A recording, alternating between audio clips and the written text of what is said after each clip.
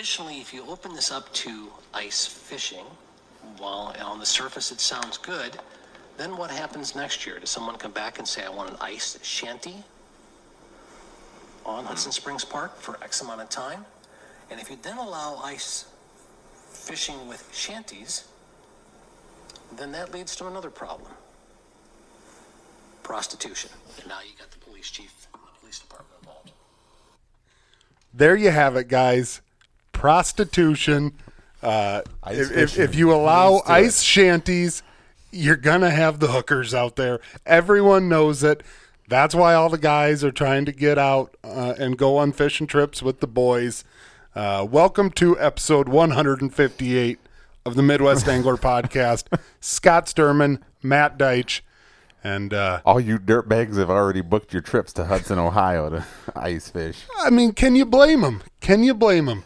Did you see that that mayor officially resigned today? Shut up. Yeah, he resigned over it. Shut up. Yep. You got to be kidding me. Nope, I saw that today that he resigned. So that means we're not getting him on the podcast. No, I guess not. Maybe that's why he didn't return your message. That is why he did not return my email. Guys, I tried. I emailed Mr. Craig Schubert. I think it is Craig Schubert. Schubert, yeah. I emailed him and asked him, hey, you've created one heck of a buzz on social media and in the ice fishing community. I think you ought to be the next guest on the Midwest Angler Podcast. Give him and a he chance ghosted me. Right. He ghosted me. We're giving him a chance to get his word out, what he meant by that. Well, maybe there was meaning to it. Maybe there wasn't. Maybe he just thought you start letting the sleeper houses out there, and it's just going to be a brothel out on the middle of the ice. Let's be honest. Ladies love the guys that catch fish. They love the ice fishermen. Yeah, that's a fact. No, let's not be biased. There's a lot of ladies that ice fish, so is there going to be male prostitutes too? To only be fair. Yeah, I was going to say, he never once said what no. sex the prostitutes Maybe are. That's what it is. Maybe he's worried about all the male prostitutes coming out there then. Got to pay for that equipment somehow. I didn't realize what you were doing when you were always saying, hey, Scott, I can't record tonight. I'm going to Ohio. Ice fishing. Yeah. Ice fishing in quotes. Duh. Standing at the ramp. Hey, pull your shack for $10. No, I'm dead honest, guys. I attempted. Yeah, you did. I did. I emailed him and I said, hey, I think you ought to be an episode. And I never did hear back. And I told him, hey, we are not going to belittle you. We will not make fun of you. Here's your chance to set the record straight on what exactly you meant. Did you, what was it something that you just kind of threw out there and all of a sudden it was here's going like that. And you're one of those things that we've talked about before. In your brain, it sounds like I need to say that. That'll get my point across. And then after you say it, you're just like, uh-oh. When, I'm going to play, I'm going to give him the benefit of the doubt. Who knows? Maybe the next town up, actually, right. They had a prostitution, who knows? Well, But look at how many, up in, northern Minnesota, how many times you see, the police bust a meth, people cooking meth out there in fish shacks and stuff like that. Yeah. So, it isn't as far-fetched as, the internet, you take it and run with it, and it's hilarious and stuff like that. But like you said, you never know. Maybe there was a problem with it out there. Maybe guys were buying ice castles and never drilling a hole in the ice, just drilling holes somewhere else, So, it's hard enough to talk your wife into letting you go on a fishing trip the way it is, and now all of a sudden they're thinking prostitute. Yeah, it's just that's all you're doing is ever going fishing. Yeah. You just got just going out there, and that's all you're doing. And every time you come back, $100. Yeah. How come you keep losing all this money? I trip and fall. It was windy. I opened up my billfold and it blew out. So hey, it happens. It happens. Happened to a lot of guys out there today. Yeah, come on, especially in Hudson, Ohio. Right. Everyone's losing $100. I wonder what the fishing is like in Hudson, Ohio. I don't know, but I think a lot of guys are going to find out. I think I read something like that. They sold, I don't know, a ton of fishing licenses in the days. Maybe Like I said, maybe this was just a publicity stunt. Maybe he was trying to bring some tourism to there and say, hey, this is what we got to offer, guys. Yeah. I wonder what their open water thing is with boats. Oh man. Yeah, I don't know. It was crazy. Yeah, when that happened, it was just like kind of one of them head scratching moments, and it's like, did he really just like where are you going with this, Mayor? And then he just kind of stops after that, and it's just like. Yeah, my favorite is the guy. My favorite is the guy that's right next to him. And when he says prostitution, like that dude looks away and he's like, "What the?" Like, oh god, he's like, going there. He's going there. Oh, you know who I wish would get on board with this? Like, I don't know if Gerald Swindle has seen this or not. Oh God, but I would love to see his take on it. Did you see the Charlie Barons? Oh yeah. Oh, yep. Oh, So, man, I love Charlie Barons. But Matt, have you been watching any of the Olympics? I have. You have? Yeah, I have actually. I want to know something. Like, me growing up in Iowa, hockey is something that I don't know the rules to. I don't know the rules to. I've gone to hockey games. I've attempted to watch hockey on TV. But I don't really get it. I'll be honest.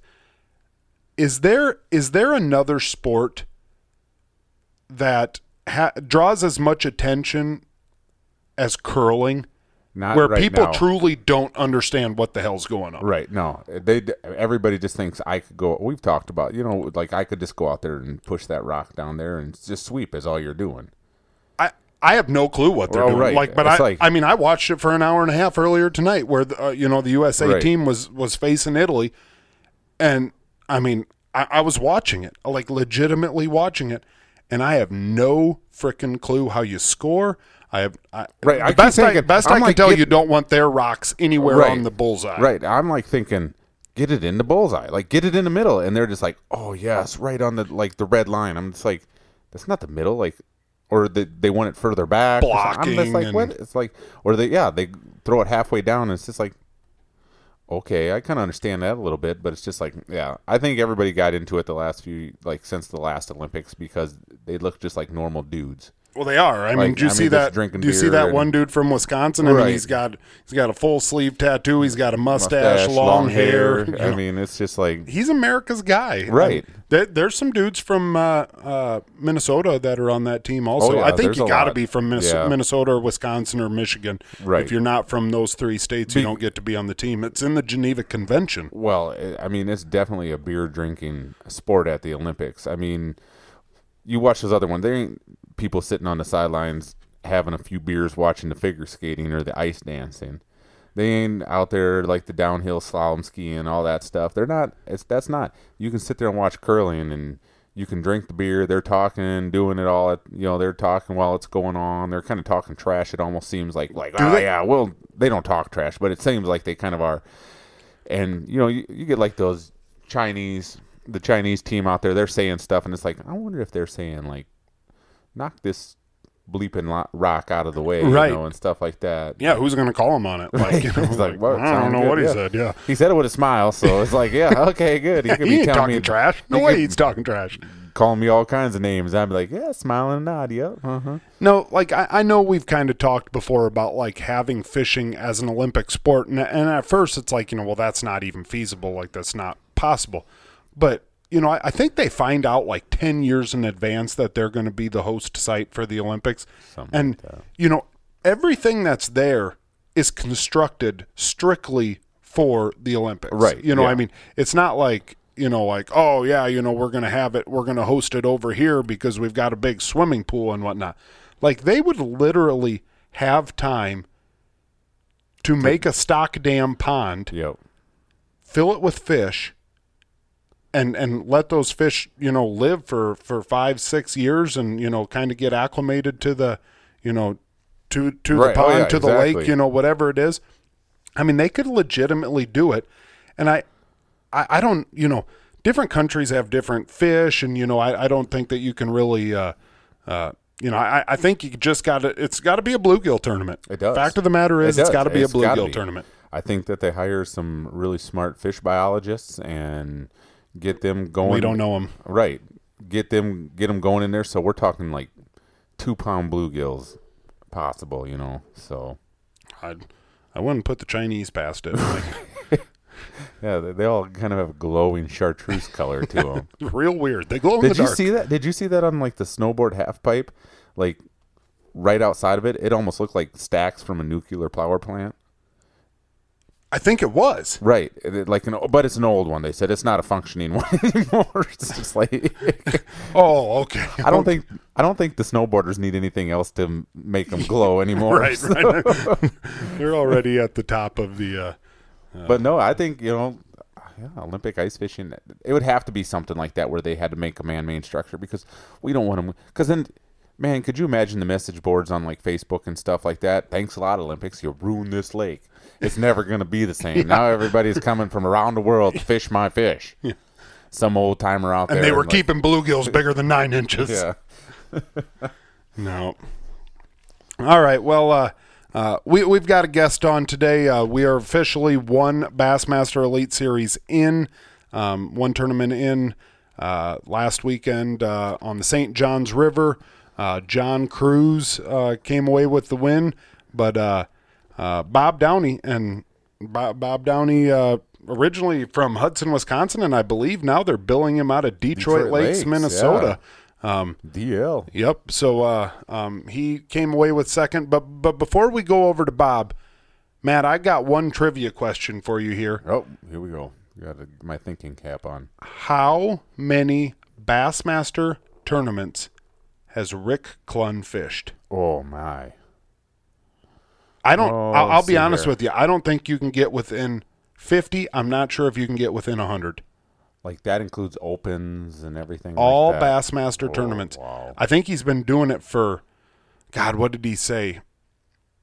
I want to say the other day I listened to a podcast and I believe he said that he has been fishing professionally for 47 years. 47.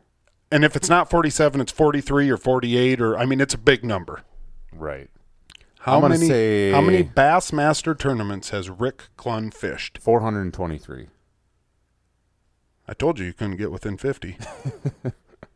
How many is it? You missed it by 2. You missed it by no, it's 475. Oh, really? You missed it by 52. So yeah. I told you couldn't get within 50. I knew what you were going to pick. 475 Bassmaster tournaments. Isn't that incredible? That's nuts. That is nuts. 475 Bassmaster tournaments. Bassmaster tournaments. Right. I mean, dude's probably still doing Tuesday nighters, freaking winning money out of a pickle jar. Just think about how great and long that company has been around in, like the Bass brand has. Oh, right. That's right. nuts, isn't it, to think about it? I mean, he was one of the originals. Right, yeah. Only one still doing it of the originals. He still keeps going. Yep. You got to give him credit. Yep. I think over the last year or two, I think he's realized that he has to continue to promote. And, I think he skipped weigh-ins a couple times and whatnot. And I really kind of think he's kind of turning over a new leaf. He's starting up a YouTube channel, had a YouTube channel, wow, and cool.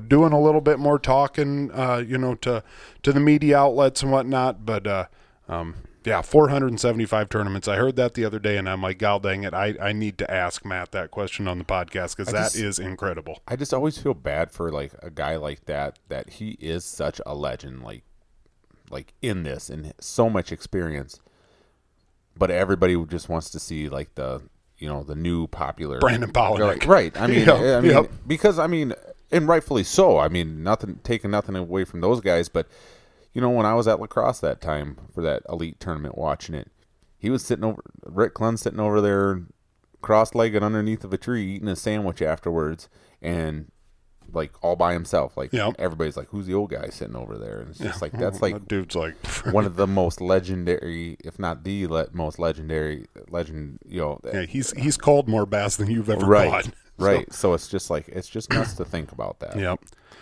No, pretty crazy. But like I mentioned a second ago, we've got Bob Downey on the show. So, we're going to get right over to him. And fresh off of a second-place finish on the St. Johns River, we've got old Bob Downey on the show today. Bob, how's it going? I'm doing good. Thanks for having me on, guys. Are you kind of tired? Yeah, I'm a little tired. There's been a lot to keep up with this week, but it's been all good stuff. I really can't complain too much, and not as exhausted as I would think I'd be. I've been getting good sleep and whatnot. It's just we're up early and on the water all day, so that just takes a toll on you. Oh yeah. And now, earlier when I was texting you today, you said that you had 2 other podcasts before us. Has that been going crazy? Yeah, I had 2 others today. Excuse me. 2 others today. I got some stuff with Bass tomorrow after practice gets done. So it's been all good stuff, but definitely keeping me busy. That only happens when you're doing really good. That's a good thing. Right. It's all good problems to have, you could say. You know that this is your 3rd time being on our show? Is it really now? I knew I'd been on once. I couldn't remember if this was 2nd or 3rd now. Yep. I think we had you on right after the Oklahoma tournament. And sure. Yep. Beginning, we got you driving down to the first tournament last year. Yeah, yep, that's right. That's right. Well, you're kind of getting on that.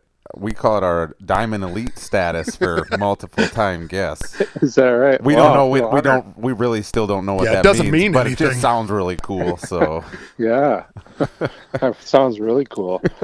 So Bob, we like to get started off with some random questions. What did you eat for supper tonight, or what are you going to eat for supper tonight? I had. We're trying to eat pretty decent on the road, so I had a chicken breast, I had rice, and I had one of those pre-made salads that you can get at the grocery store. Okay, staying lean and mean. What I had. Yeah. So I usually meal prep a little bit when I get to the campground. So I made some chicken for the week, and then the rice is super easy. It's like the Uncle Ben's or whatever it's called. Yeah. Yep. And maybe not the best for you, but it's decent. And then the salad, I get some greens in me anyways. So we got that for the last few days, and then I have some pasta to make for later this week. So nice. Yeah, about the only green Scott gets in is his Mountain Dew. So that's right. his green group. Got to let the big dogs eat. Yeah. So, being down there the last few weeks or however long you've been down there practicing and everything and in the tournament, we all saw Paul Mueller fishing this week, and he had an owl come in and steal a bass. Have you had any crazy things like that happen on the water, or seen anything crazy snakes? out there? Like down there, there's gators, snakes, everything. The people. Yeah. The people, yeah.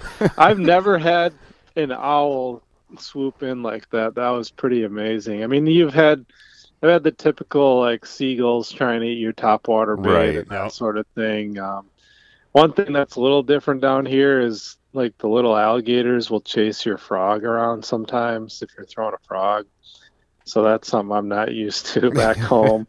But no, gosh, I've never had an owl swoop in like that. I have had an eagle swoop in, and it must have been like, it was actually in northern Minnesota.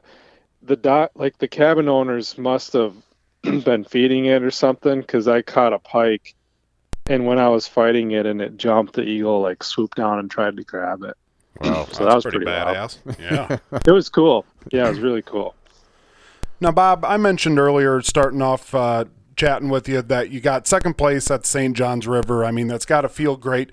But last year, you guys started at St. John's River also, and you had an 87th place finish. What changed from last year to this year? Was there something that you kind of realized last year, like, man, I missed that, or did you just get into the right deal this year? Yeah, kind of just got into the right deal. This was my 3rd time there. The first 2 times I'd been there, I did terrible, like just bad, my worst tournaments of the year. And so it was really kind of a mental block for me going into this year. I was not really looking forward to it. Trying not to dig myself a hole like I had the last 2 years. And so I approached it differently from the standpoint of I just fished all new water. I didn't go back to any of the stuff that I fished in the past 2 years, more so to kind of help my mind stay clear and not kind of get spun out from what happened the last few years. I did check a few areas that were productive for me, but I never went back to, I'd say, 90% of what I've fished in the past few years. And, I have learned some things over the years going down there. Even when you do have bad finishes, you take things away from it. Yep. And, one thing being, really slowing down in Florida and kind of hunkering in and staying in one area. And you can, especially on the St. Johns River, the way it is these days, a lot of these productive areas are pretty well spread apart. You can have a 30-mile run to one area, and then, you want to jump to the next spot, and it's, another 10 to 12 miles downriver, and then you go to the next one, it's 5 miles away, and you can really get in trouble spreading yourself too thin. And so I tried to do a better job this year of really focusing in on a few different areas during the tournament. And I think that's so key in Florida, is hunkering in and picking things apart. Yeah, I mean, you see a lot of guys talk about it, like going into the season, about just surviving Florida, surviving those early tournaments, and it's got to be a big boost, to your confidence now going forward in the season, coming out of there with such an improvement from your finish from last year to this year. Yeah, it really is. I mean, I've never been in this position before after the first event, and the last 2 years, if I would have even had a top 30 finish at the St. John's, I probably would have made the Classic the last 2 years. Right. So it's that big of a difference for me to start off, with a second place finish. And it's basically you're getting full points, almost like you won the tournament outside of 1 point. So it's a big deal to get off on the right foot, and it just, hopefully creates some momentum. Hopefully we can keep it going here at the next one in Florida. And, man, it'd just be great to get out of here with some good points out of the state of Florida. No doubt about that. Now let's dive into that tournament here a second. You were in second place after day one. You weighed 27 and some change. Were you expecting that when you took off day one? Did you have something from practice that you were like, oh yeah, it's about to go down? Or did you just kind of stumble into it on day one? Or I guess a little of both. I knew the potential of the size in this particular area that I was in, because I did catch some nice fish there in practice. To say that I knew it was going to go down, definitely not. Like I thought there maybe would be a chance I'd get maybe 1 to 3 good bites in that particular area to start my day, and then I thought I'd have to kind of scrounge around from there. And what happened, in what I believe to have happened at least on that first day, is leading into the tournament we had a lot of cold weather and really cold nights, and in Florida, pre-spawn, that tends to group them up more so than spread them out. And so I think they really kind of, this area I was in was a long, they call it salt run, and it's basically a 3 to 4 mile like channel, and they'll get up on the banks and spawn, but when we had that cold weather, they kind of sucked down into the middle of the channel, and there was some shell bed down there, and I think what happened is they just really grouped up in that spot, and I hit it at the right time and had a flurry of, I mean, what you guys saw on Sunday is pretty much what happened on Thursday, the first day of the tournament, just in a little bit different area. I mean, it happened in probably half hour, 45 minutes. It really was crazy, because I was watching Bass Track, and I was like, all right, way to go, Bob. You got 14 pounds. I was like, that's awesome according to Bass Track. And all of a sudden I turn it back, and I'm like, what happened? What did I miss?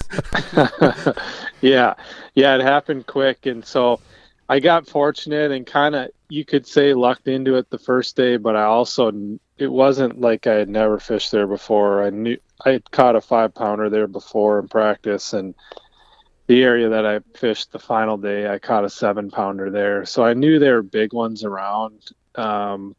I just didn't know I'd put 5 of them together the first day. Now, when you're heading back to weigh-ins, and you weigh every single fish because you got to put it on Bass Track, whatever. You know that you're sitting somewhere, 27 pounds, something like that. What's going through your head then? Are you thinking like, hey, I got this, I'm going to be sitting up at the top? Are you thinking like, man, a bunch of people might have sacked up, a big bag, or, where are you at mentally? I mean, my initial thought was I probably, I'm going to be up in the standings on some level, but, you never know with this group. Right. A lot of times, the way practice went for a lot of guys, there were a lot of big fish caught. So I thought there would be several big bags weighed in. And so I didn't, I thought, well, I'll be maybe in the, top 15, top 20 for sure. But I just didn't know if a bunch of guys were going to bring in giant bags. And so that's kind of the thought process is you kind of keep your foot on the gas because you never know with those guys. Yep. Right. Now let's roll into day 2. I mean, you probably are sick and tired of even thinking about it, talking about it, but you get one fish, and I mean it was the right fish, but you caught one, and where, like, I mean, did you have a spin out? Were you panicked, or did you just think, what, this is what it is going to be, and I just gotta keep her going. I mean, you had such a lead. You and Cruz had such a lead on the rest of the field after day 1. You knew that you weren't hurting terribly. Yeah, I can honestly say I was not spun out that day. I fished as calm as I've ever fished on an Elite Series tournament day, simply because I knew I was already in the cut. Like, I didn't have to catch a bass, and I was already going to make 10 grand. Yep. That's a good feeling. Yeah. So I fished as relaxed as I have ever fished, actually, and caught that good one right where I caught the bag the first day. And, it wasn't really happening for numbers like it was the first day. It was a little warmer in that area. It was just, there wasn't as much activity on that particular spot. And so I left about 10:30, and I ran 10 miles south to a few other areas where I had some good bites in practice. I think I fished like 3 or 4 different areas and never had another bite. Areas where I'd caught, 3 to 5 pound fish in practice and saw a few on bed in practice. Even tried to catch one on bed that day that, in hindsight, had I known what that one fish would have meant, I would have spent the rest of my day on it, but I didn't. And so it was one of those deals where I left and ran around like you probably shouldn't do in Florida.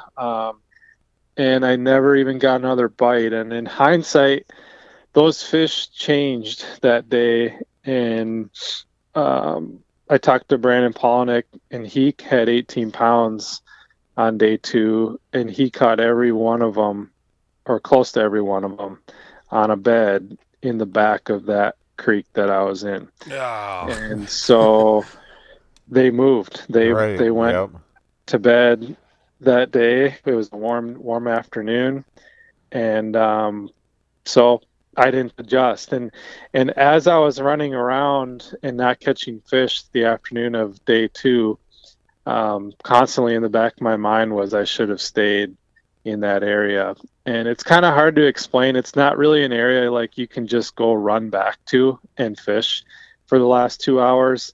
It's a really long idle to get in there, and then a really long idle to get back out. Yep. And so it's not like an area you can just run to, set down, and start fishing within 30 seconds of getting there.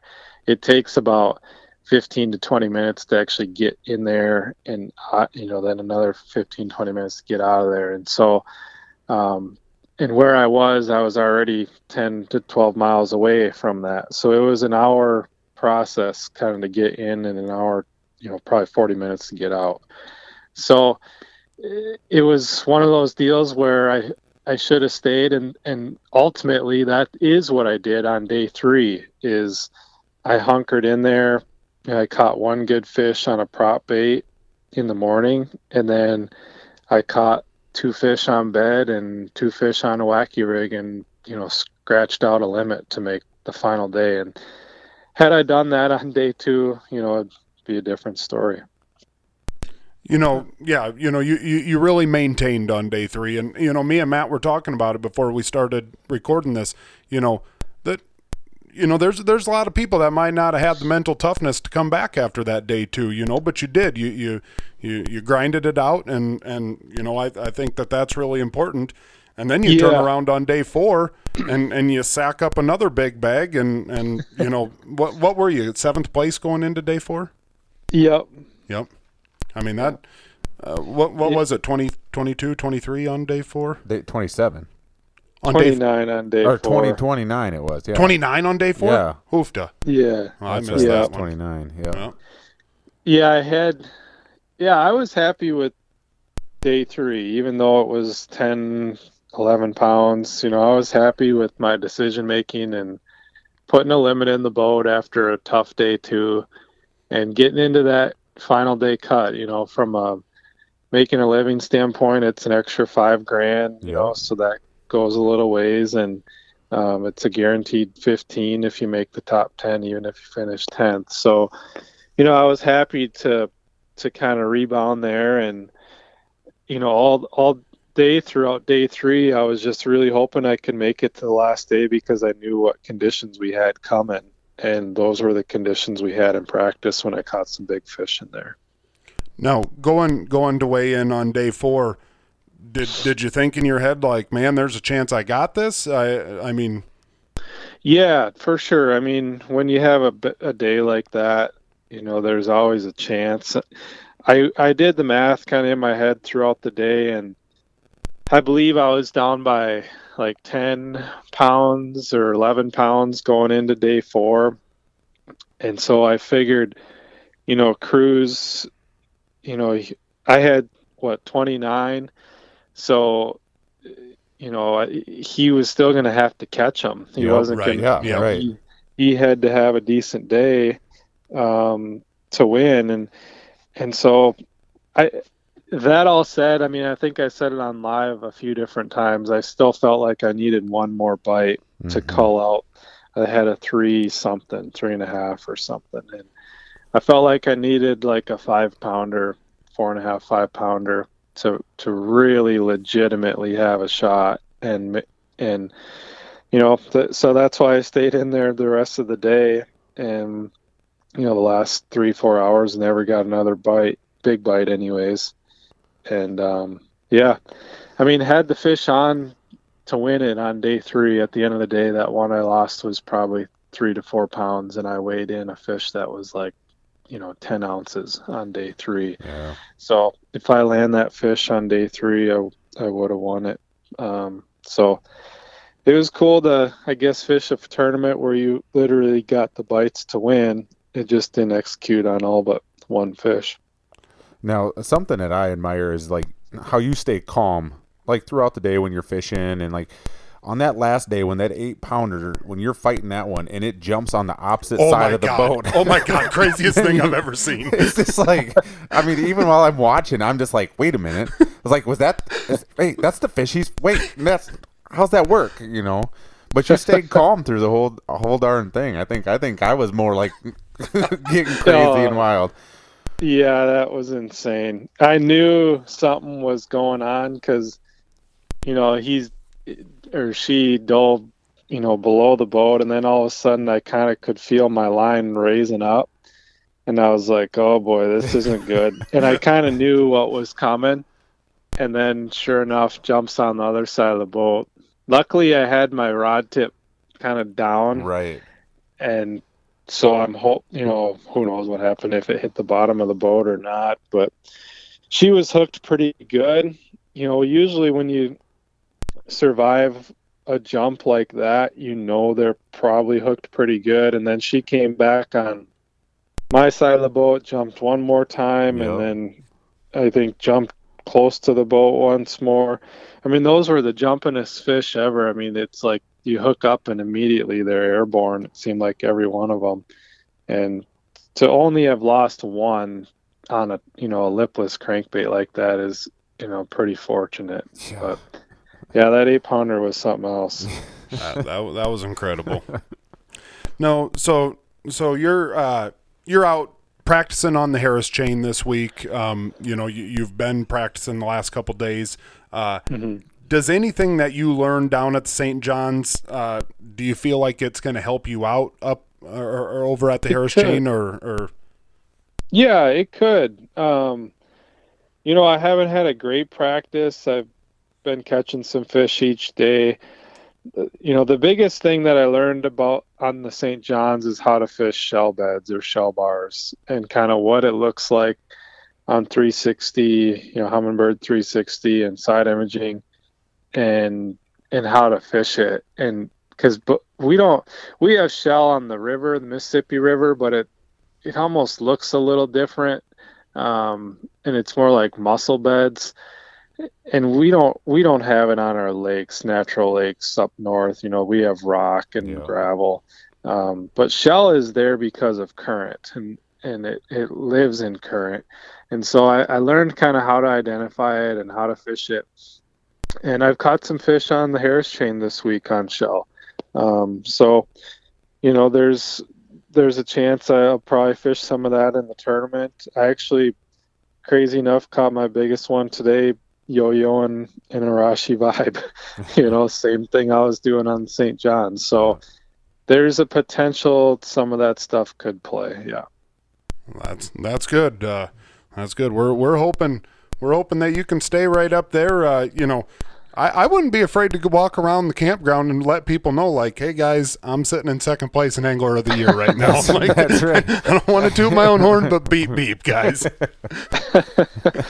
Yeah, no, it feels good to get off to a good start like that and, be up in the standings a bit after one event and just got to keep it going. I'd love to get out of Florida and stay somewhat up there in the standings would be great. And it'd just be a really nice start to the year.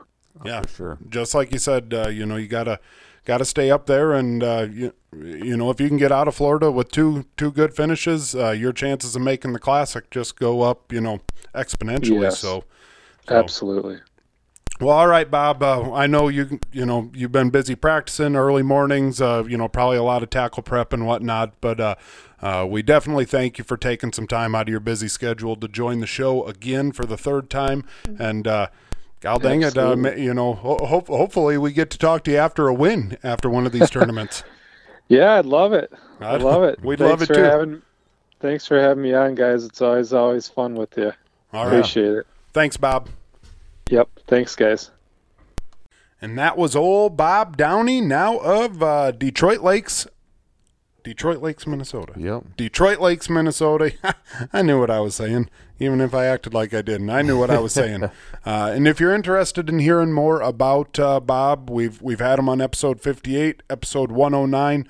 Go back and check those out because Bob's a heck of an awesome dude and a lot of fun to talk to. So if you're interested, I think on episode 58 we covered his open win, maybe kind of how he got into fishing and whatnot. Yep. And so. Yeah, a lot more to hear about Bob if you want to check out those other episodes. It's always good to see those northern guys doing well down there. There's a lot of them doing good, man. Right. It always seems like they always talk about how it's pretty similar to like a lot of the waters up here. I mean, obviously without the gators and all that stuff, but like just how they set up and everything. Up here, you're the top of the food chain. Down there, you get knocked down a peg or two. I don't know what I'd do, like fishing along, flipping, and all of a sudden there comes up an alligator swimming up to the boat. I'd be like, get the old sidearm out and just start blasting. I'm going to say there's going to be some firepower in the boat at all times. Oh, man. Well, they got to deal with manatees down there when they're doing isn't that crazy? Yeah. It's just, it's a whole different world down there, as crazy as it seems. Definitely is. Matt, Super Bowl. Did you watch the Super Bowl? I did watch the Super Bowl. Okay. Didn't mind it. Still, I'm getting sick of like I didn't think there was any good commercials. Yeah, I think you're right there. Like, I mean, there might have been a couple that I chuckled at or something like that, but nothing that made me remember it. Like, that was hilarious. Like it used to be. Like, it always used to be the Budweiser frogs. Right. The Budweiser frogs. That's, the Waza. Yeah, I mean, as simple as stupid as it was, I mean, we're all just football fans watching it. I mean, we don't need all these complicated, heartfelt, like, touchy-feely stuff. I mean, I want to laugh. Yeah, that, I don't know. I can honestly sit here and say there is not one commercial that I saw, and I'll be honest, I didn't really watch a whole lot of it. Kayla sold something on a swap site to a lady, and I ended up going over there and sitting and BSing with her for 2.5 hours. Next thing you know, I hear the national anthem, and I hear that it's kickoff, and we're still talking, and yeah, I finally ran home, and it's like, oh, dang it, it's first quarter's gone. So that's how much the Super Bowl meant to me. But I was happy to see Sam Bradford. Sam Bradford. You're coming. That's like really old.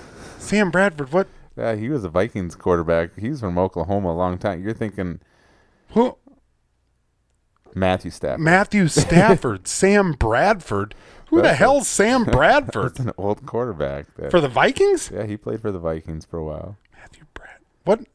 What name am I talking? I don't know. Matthew Stafford. Yep.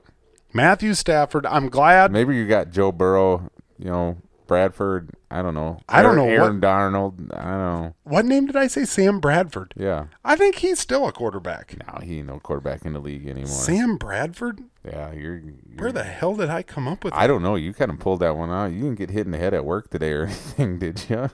Sam Bradford. Played at Oklahoma. He was a Rams quarterback, I'm pretty sure. He was. At one point. He was. Must have been a long time ago. In Oklahoma? God dang it. Sam's probably a listener of this, and he's probably sitting there thinking, God, thanks for the shout-out. He's only 34. Right. He's only 34. His best days are in front of him yet. At least that's what I'm telling myself. Well, that's why I like to see with that Rams tackle that got Man of the Year. He was first-round pick. Oh, yeah. Like, overall number one. Yep. That guy that I think is Whitworth that got the Walter, he's 40 years old, so it's just like, as I'm sitting there shoving Doritos in my face, I'm thinking, that could be me. I could do that yet. You still got it. Right. You still got it. Put me out there. I can block those guys. All you need is a chance. All you need is a chance. I would have had it if if my coach back in 4th grade would have just... He didn't see the potential. Right. Damn it, Dad. Yep. No. Matthew Stafford. I'm glad that he finally got the win. Yeah. I think Joe Burrow is going to crack more of them. Right. And to roll that into fishing, how important is it to get that one win? Like, for a guy like Gerald Swindle, he's one angler of the year. He's, whatever. He's won an Open, but he's never won an Elite Series. An Elite Series deal. And, there's guys on the NWT side, and there's just a lot of guys. I was watching a deal the other day on the Olympics, and the lady wasn't from the United States, but I forget where she was from. But like, this lady had podiumed 27 times on the world stage, like, in real world competitions, never won a gold. 27 times podiumed, never won a gold. Like, you got to be sitting there thinking, like, what in tarnation do I got to do? Right. Yeah. I'm just good enough, but I'm not the greatest. Right. You're consistently getting second place. You're consistently getting third place. Like, I'm good enough to be here, guys. Like, I'm legit. Oh man. Do you think like it would be cool to see like a Super Bowl of bass fishing where they took like the top 5 of the MLF and put them on a team against the top 5 of bass and had like a tournament? Are you forgetting about the National Professional Fishing League? I am. I'm just talking about the top 2 tier level fishing. I'd say MLF and bass are the Elite Series are the top 2. I would say so. So I mean nothing against the... Yep. They're still professionals. Right. Yep. I'm just saying, like... Yep. They would admit it too. Right. And just taking the top... those top 2, taking like 5 anglers from each and putting them out there in a tournament and make it like a team. Kind of like I think the Ryder Cup in golf is that way. I have no idea. Right. I have no idea what. Yep. I never watched it, but it seems like that's what it is. Yep. So I don't know. It would be fun. It would be fun just to have them go out there and just kind of have a tournament like in a team format. What if there would be a state competition, like for walleye fishing? like where, Give me my recliner. I'm just saying, like, the 10 dudes, like, I don't know how you actually have tryouts, but, you send 10 guys to Spirit Lake and you send 100 guys to Spirit Lake, whoever wants to do it, and you go out there and you weigh your biggest sack of fish, and, the 10 guys, maybe we only make it 5 guys, but, their team Iowa and South Dakota sends a bunch of guys, to Chamberlain and runs Lake Francis Case and top 5 guys, that's the team. And you get a bunch of people to go up to Leech Lake and that's your team. And I guess the Bass Nation kind of does that with their, you're right. Have their regionals and stuff. I mean, guys are still going for individual places and stuff like that, but they also I just think it'd be cool, like you just have a cumulative team score. Yep. No, I like that. Kind of go out and you just kind of do it. I don't know. It'd be fun. Yep. It don't matter, if it's walleye fishing, if it's bass fishing, whatever. It would be cool to see. Carp tournaments. There we go. Major League Carping. Put it on a level playing field then. Yep. You ain't going to be able to get a can of corn. And I was going to say, is the can of corn going to beat the old dough ball? Maybe they have to have it up in, like, is it Le Sueur, Minnesota, where the Jolly Green Giant place is? Yeah. Maybe that's where we host it. That'd be badass. I like that. I like that a lot. That is a good idea. Matt, you and I actually got out and did a little ice fishing together this last weekend. We did. And speak of Jolly Green Giants. See, that was a segue there. Right? I knew what I was doing. I think I just heard something hit the bottom of the podcast table here. Oh, man. No, you and I and then Grady and Aubrey, we got over to my buddy Austin's pond, and God dang it, that pond is just magical. Yeah, anytime that get the opportunity to go over there, it's just I can't thank Austin enough because you just never know what you're going to hook into there. And that is my friend Austin Bruggeman, who he and his wife own Freedom Brew Coffee right there in Larchwood, Iowa. That's right. If you're going through the main drag in Larchwood, just keep your eye out on either side of the road, and eventually you're going to see a little coffee shack, and it's the best coffee around, and it's worth your drive from anywhere. So they don't pay us. I just like it that much. Matt likes it that much, so we're gonna quick say it. But no, we got out there to their pond, and I was able to crack my new personal best sunfish. I can't say bluegill because our drippy buddy Scott Mockington filled me in that was a bluegill green sunfish cross. Okay. 10 3/4 inches. Just couldn't let you. No, yeah, you know him. Like he just. Hey, that's an awesome fish, but he's the but. Yeah, he's so tall, and he's constantly tearing people down. Always looking down on us. Yeah, that's right. That's what he does. Yep. It's like, oh, you down there. Oh, you down there. Nope, but no, that pond is just so neat. It's got a wide variety of fish in it. Well, look at the you caught a smallmouth bass. I caught a perch that came up close to 13 inches. Right. We caught regular bluegills. We caught pumpkin seeds. We caught this green sunfish bluegill cross. I've caught a wiper out of there before. I know there's largemouth bass in there. The week before we were out there, somebody cracked a 25, 26-inch walleye. Right. I mean, it never ends. Aubrey had hooked into something big too that got off. So yep. I mean, every time you're out there, you either come up with a species you didn't even realize were in there, or there's one of those fish that it's like, oh my God! Right, and not only did you catch a big one, a couple of the other guys, like Grady, caught when they hold them out to show you a picture, it's like whoa, yep. Those things are stacked. So no, it's a special place. It's strictly catch and release, and I mean, yeah, we've gone out there a few of the past weekends, and even weekends that I'm not able to make it out there. Austin might go out there with some other buddies and whatnot. But I mean, in the grand scheme of things, it's very low pressure on those fish. And no, I don't know. It's a fun place. It's a fun place to be, no doubt about it. For sure. You kind of mentioned it earlier, Matt. John Cox. John Cox. I don't know where did John Cox end up finishing in this last Bassmaster Elite Series tournament? In top 10 somewhere. I don't know if it was 5th or what it was. Yep, he was kind of coming on, but he had that tremendous day 3, was it, or day 2? Day 3, I think it was. Yeah, I think it was day 3 because like 30 pounds. when he's kind of cranking it on going into day 4, it's like he you never want everybody's favorite going into the last you never day. want to count him out. But you had mentioned something like reasons why John Cox should be one of everyone's favorite. Why we should all cheer for John Cox. Yep. I'd have to say, like, in this world now of like that tournament fishing, everybody's got the big 21-foot fiberglass boats with the 250s on them and all like decked out, 3 graphs up front, 2 at the console and all this stuff. It's kind of cool to see John get out there and fish out of a Mod V, aluminum, Crestliner, right? Yeah, aluminum Crestliner boat. He runs 1 graph up front, 1 graph at the console. He still runs a Fortrex trolling motor.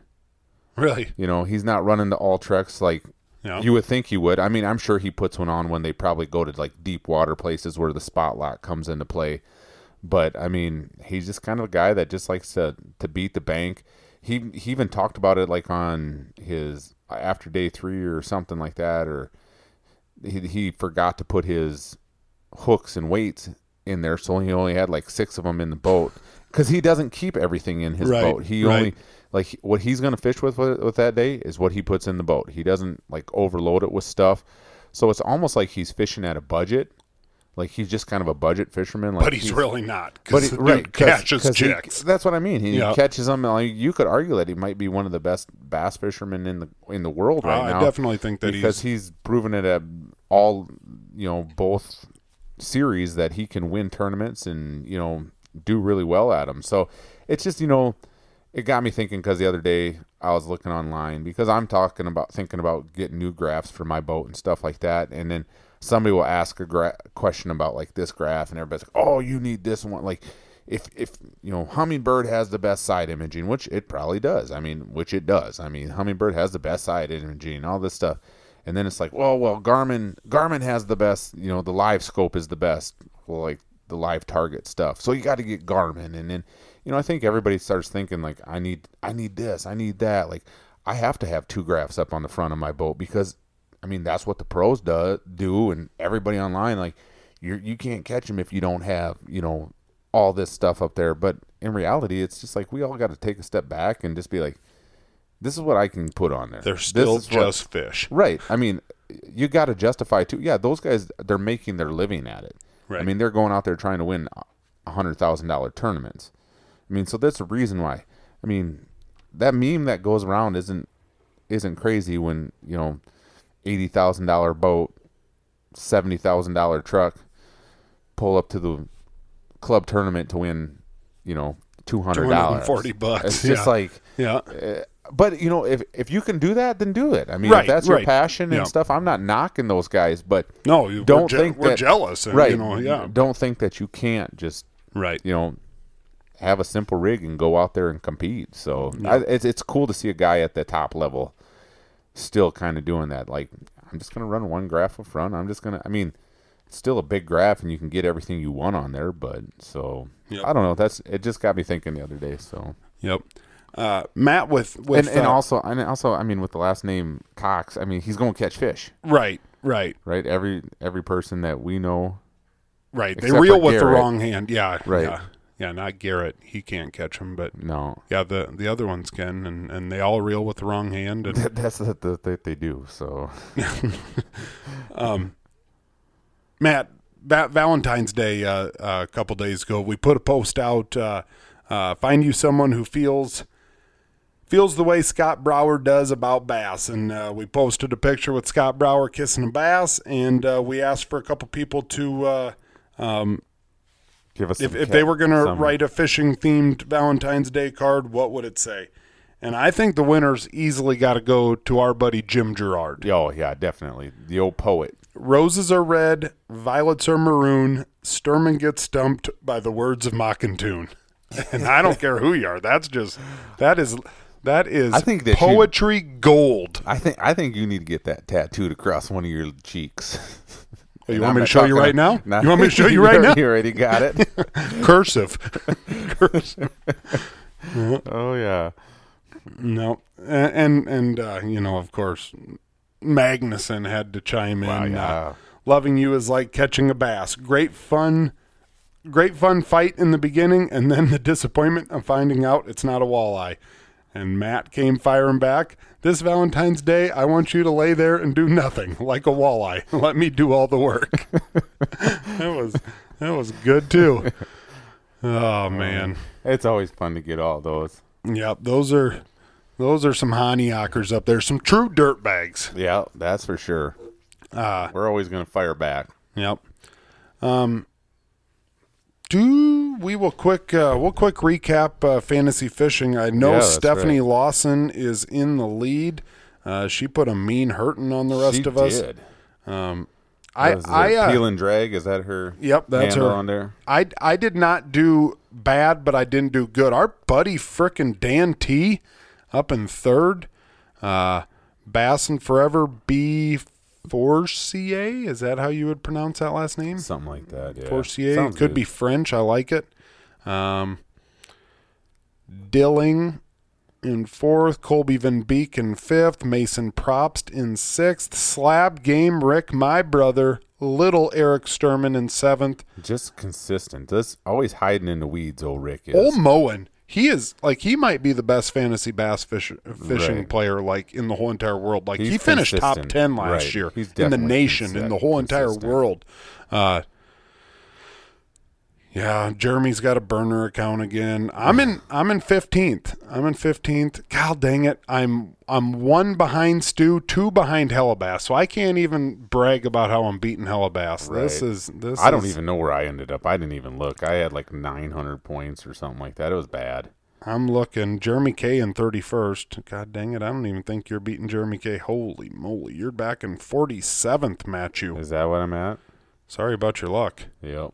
Sorry about your luck, but get your if you're listening to this. Sorry, we're a couple days late, but if you're listening to this the day that it comes out, Wednesday the 16th, I believe. Get your lineup set today because tomorrow there's another tournament. We got back-to-backers.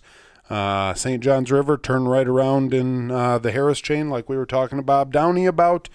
But yeah, otherwise I think we're good to go. Matt, you got a good news story this week? I do. You do? Yeah. Okay, we're going to let you start while I think about what my good news story might be because as of right now... I'm going to give a shout-out to our buddy Nick Klatt over at Spirit Lake. Okay. Starting up his own guide service this summer. Is he? Yep. Good. Blue Water Guide Service over at the Iowa Great Lakes area. Okay. It's kind of cool to see. I mean, Nick's a heck of a fisherman. If you're looking for somebody over there. Done at Pure Fishing then? Or no, going to be doing this on the side? Just doing this on the side and stuff like that. Fully guided fishing trips at the Iowa Great Lakes area. I mean, it's good to see a good quality young angler, getting in there and starting to do it. And there's a few of them over there, along with all the other quality guys that we got over there too as well. Some of them guys are starting to get up there a little bit in age, so you need a new crop to come in there. That's right. That's right. One of them in particular is getting a little too old to do it. But I mean, he'll he'll out eat you in a tapioca contest. But I mean, no, it's cool to see. I've been in the boat with Nick before, and he can get you on them. So right on. I'm going to turn right around then and do the exact same thing about our buddy walleye fisherman Bryce Nilsson up on Big Stone. Get Bent Guide Service. I don't think it's any coincidence. All of a sudden prostitution gets popular in the ice shanties, and Bryce turns around and starts renting out ice shanties. Pimp Daddy Pimpin' Bryce. Pimpin' Nilsson. Yep. I think he's going to start walking with a limp too. Yeah, it's only right. You got to play the part. You got to play the part. His pimp stick has a little walleye on top? Probably. It might if I get some photoshopping done. So that's what I'm talking about. No, so that's two young dudes that are getting into the guiding, and that's not easy work. It's not easy work. That's hard work, and it's way more than what meets the eye. Well, they're going fishing every day. Yeah, know what? They're going fishing when the wind's blowing 35. They're going fishing when it's thunderstorming. They're going fishing when it's a blizzard. Well, not only that, I mean, it's where we live. It's not always easy. Daily conditions change. Even those hot, calm days can be tough on a bite. So, I mean, it's just, and it's not only just about the fishing. It's the keeping the people entertained, making sure they stay safe. I mean, just knowing where the fish are, what time of year it is. So if you're a guide out there and you're having trouble keeping your clients entertained, bring out your phone and start playing a little Midwest Angler podcast. Exactly right. If the fish aren't biting, at least we will keep them entertained for you. That's the service we bring to you. Did you know that we're one of like out of all the sleeper shacks in Hudson, Ohio, we're the most played podcast out there? Oh, for sure. It just makes people want to make love to the sound of our voices. With the official voice of Hudson, Ohio. Self-proclaimed. Oh, God. Ice shacks. If the shanties are rocking, don't come a knocking. Everyone knows that. Everyone knows that. All right, guys. We will see you next week on episode, I believe it'd be 159. We thank you guys for joining in. We apologize for being a couple days late. Life happened. But we'll be back. And as always, if you're listening on Apple, leave a review. If you're listening on anything else, hit the subscribe button. It helps us out. But we thank you guys. We'll catch you next week.